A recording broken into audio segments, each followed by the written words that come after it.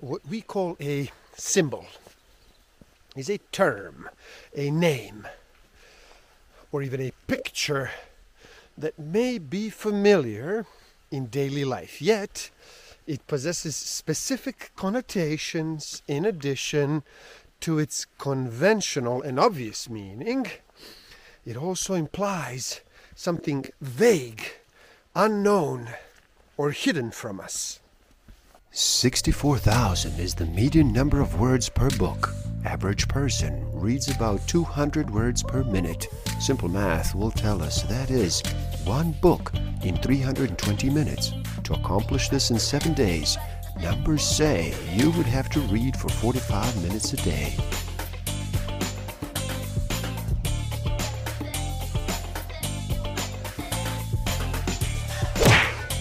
Don't forget to subscribe. Hit that notification button, like, comment, and share. Enjoy. Welcome to the Book of the Week series. Every week as I read another amazing title, I share it with the world. My name is Igor S.F. Walker. Today we look at Man and His Symbols by Carl Gustav Jung. So how about you slow down and relax? Reduce all that noise for just a bit. Make that choice and decide to listen. In this video, we look at inner workings of the unconscious mind. From the symbolism that unlocks the meaning of our dreams to their effect on our waking lives and artistic impulses, philosophy, history, myth, fairy tales, and more. A revelatory, absorbing, and relevant experience. So stick around till the end. I will share with you some tools I haven't used that will help you tremendously in this game of life.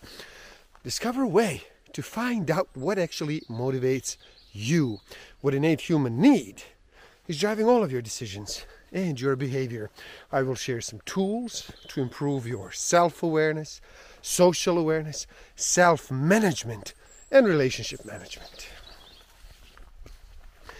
A word or an image is symbolic when it implies something more than what it's obvious and its immediate meaning. Because there are innumerable things beyond the range of human understanding, we constantly use symbolic terms to represent concepts that we cannot define or fully comprehend. This is one reason why all religions employ symbolic language or images. But this conscious use of symbols is only one aspect of a psychological fact of great importance. Man also produces symbols unconsciously and spontaneously in the form of dreams. Our psyche is part of nature, and its enigma is as limitless. Thus, we cannot define either the psyche or nature. We can merely state what we believe them to be and then describe as best as we can how they function. These 4 functional types correspond to the obvious means by which consciousness obtains its orientation to experience. Sensation, i.e. sense perception, tells you that something exists. Thinking tells you what it is. Feeling tells you whether it is agreeable or not. And intuition tells you whence it comes and where it is going. In a psychological sense, the hero image is not to be regarded as identical with the ego proper. It is better described as the symbolic means by which the ego separates itself from the archetypes evoked by the parental images in early childhood. Dr. Jung has suggested that each human being has originally a feeling of wholeness, a powerful and complete sense of the self. And from the self, the totality of the psyche, the individualized ego consciousness emerges as the individual grows up. Now, this separation can never become final without severe injury to the original sense of wholeness. There is a meeting point between containment and liberation, and we can find it in the rites of initiation. They can make it possible for individuals or whole groups of people to unite the opposing forces within themselves and achieve an equilibrium in their lives. But the rites do not offer this opportunity invariably or automatically. They relate to particular phases in the life of an individual or a group, and unless they're properly understood and translated into a new way of life, the moment can pass. Initiation is essentially a process that begins with a rite of submission, followed by a period of containment, and then by a further rite of liberation. In this way, every individual can reconcile the conflicting elements of his or her personality. He or she can strike a balance that makes her or him truly human and truly the master of self. In order to bring the individuation process into reality, one must surrender consciously to the power of the unconscious, instead of thinking in terms of what one should do, or what is generally thought right, or what usually happens. One must simply listen in order to learn what the inner totality, the self, wants one to do here and now in a particular situation. This is a process in which one must repeatedly seek out and find something that is not yet known to anyone. The guiding hints or impulses come not from the ego, but from the totality of the psyche, the self. The shadow usually contains values that are needed by consciousness, but that exist in a form that makes it difficult to integrate them into one's life. Certain traditions assert that the cosmic man is the goal of creation. But the achievement of this should not be understood as a possible external happening. From the point of view of the Hindus, for example, it is not so much that the external world will one day dissolve into the original great man, but that the ego's extroverted orientation toward the external world will disappear in order to make way for the cosmic man. This happens when the ego merges into the self. The ego's discursive flow of representations, which goes from one thought to another, and then its desires, which run from one object to another, they calm down when the great man within is encountered. Indeed, we must never forget that for us, outer reality exists only insofar as we perceive it consciously, and that we cannot prove that it exists in and by itself. Trying to give the living reality of the self a constant amount of daily attention is like trying to live simultaneously on two levels or in two different worlds.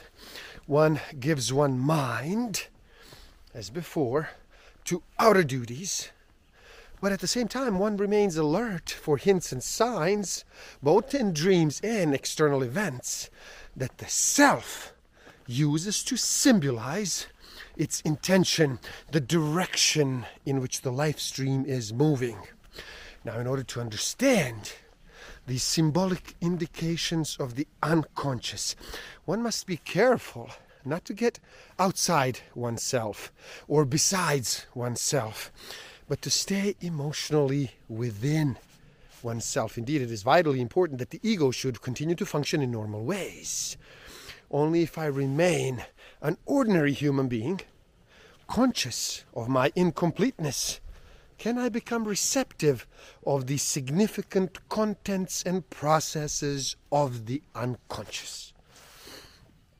But how can a human being stand a tension of feeling himself at one with the whole universe, while at the same time he's only a miserable earthly human creature?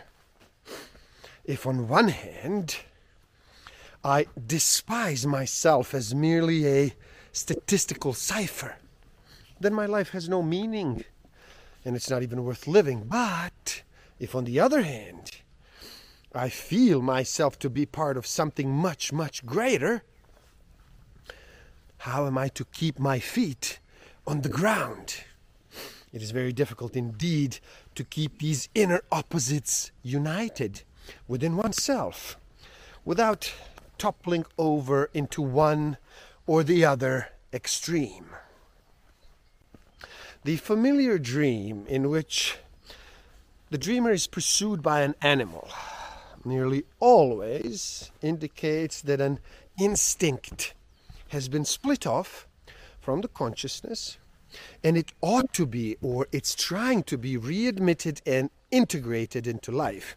The more dangerous the behavior of the animal in the dream, the more unconscious is the primitive and instinctual soul of the dreamer, and the more imperative it is to integrate it into his life if some irreparable evil is to be forestalled.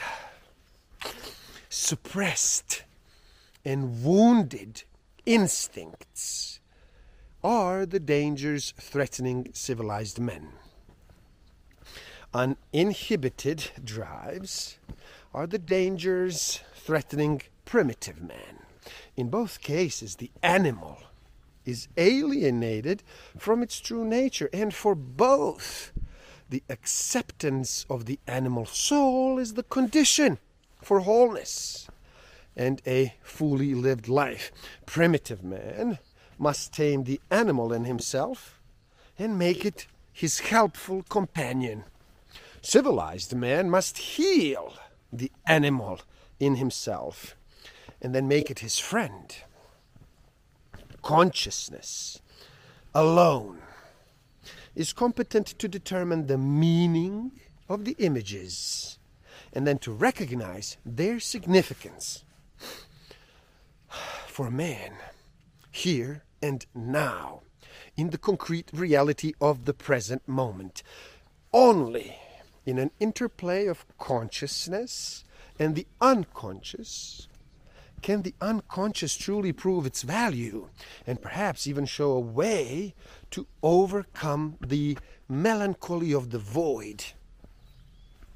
If the unconscious, once in action, is left to itself, there is a risk that its contents will become overpowering or will manifest their negative, destructive side. And there you have it, man and his symbols.